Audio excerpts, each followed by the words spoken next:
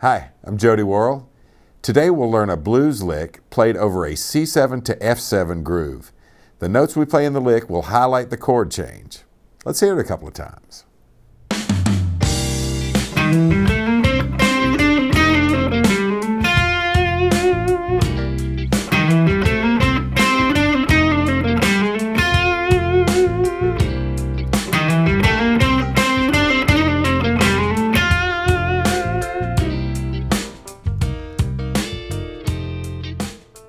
Let's look into it and see how it works. 1, 2. 1, 2.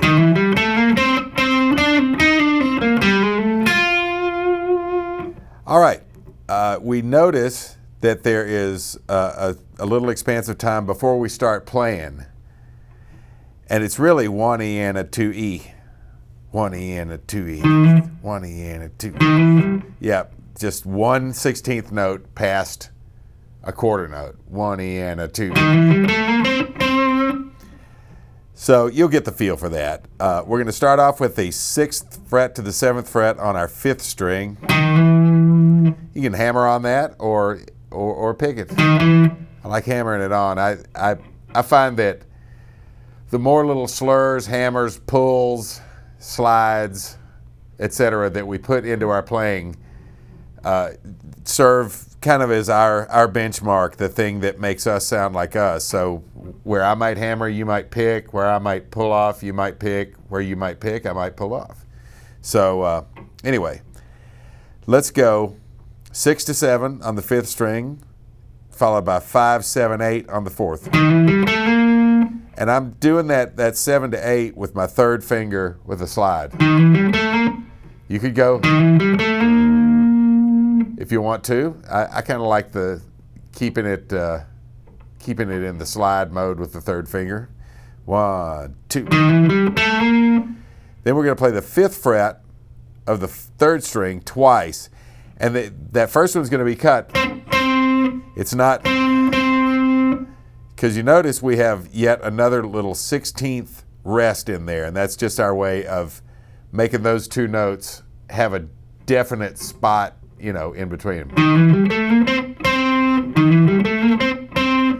And with a fretted note that's not bent, it's very easy to manipulate and manage its duration just by releasing the pressure with your left hand.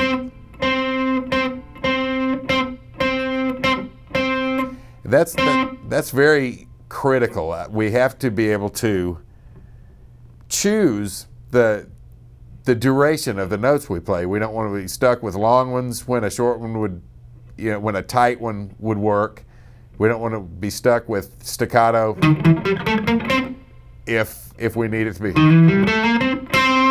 It's a mixture of short and long notes that give our playing a nice little landscape that's interesting rhythmically. Then I'm going to go 7 to 5 on that same string after playing those two notes that have one short one.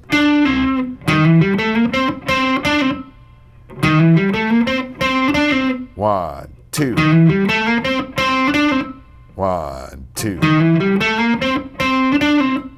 Then I'm going to go up to the 8th fret.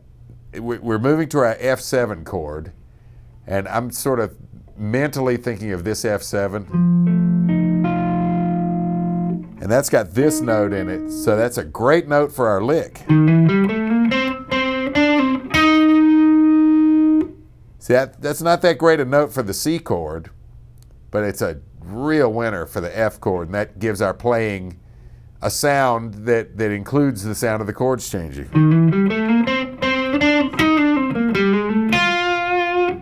All right.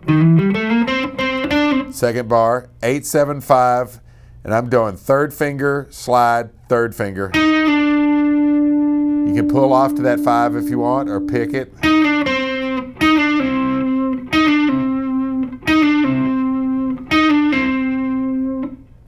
Back down to the 8th fret of the 4th string. Then I'm going to go down here to the 5th fret with my 1st finger on the 4th string and play 1, 2, fingers 1, 2, and 3 on frets 5, 6, 7. By the way, this is the 5th fret here. Right behind me here is the 3rd fret. The nut is just out of frame.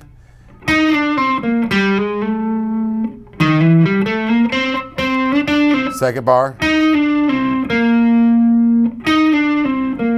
5, 6, 7. Whatever you want to do with those.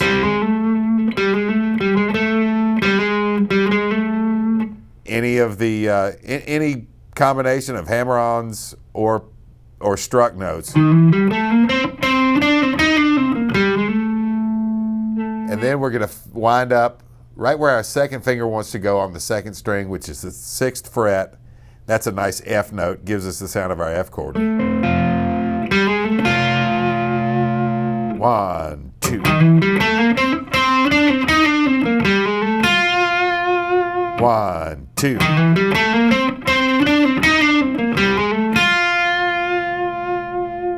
And that's our phrase. Now we're going to trade the lick back and forth. I'll play first and leave a space after me for you to play.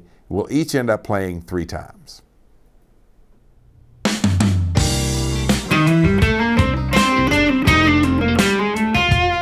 Now you.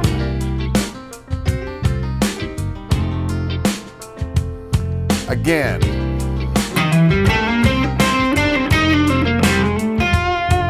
And you. Last one. 1, 2. And you.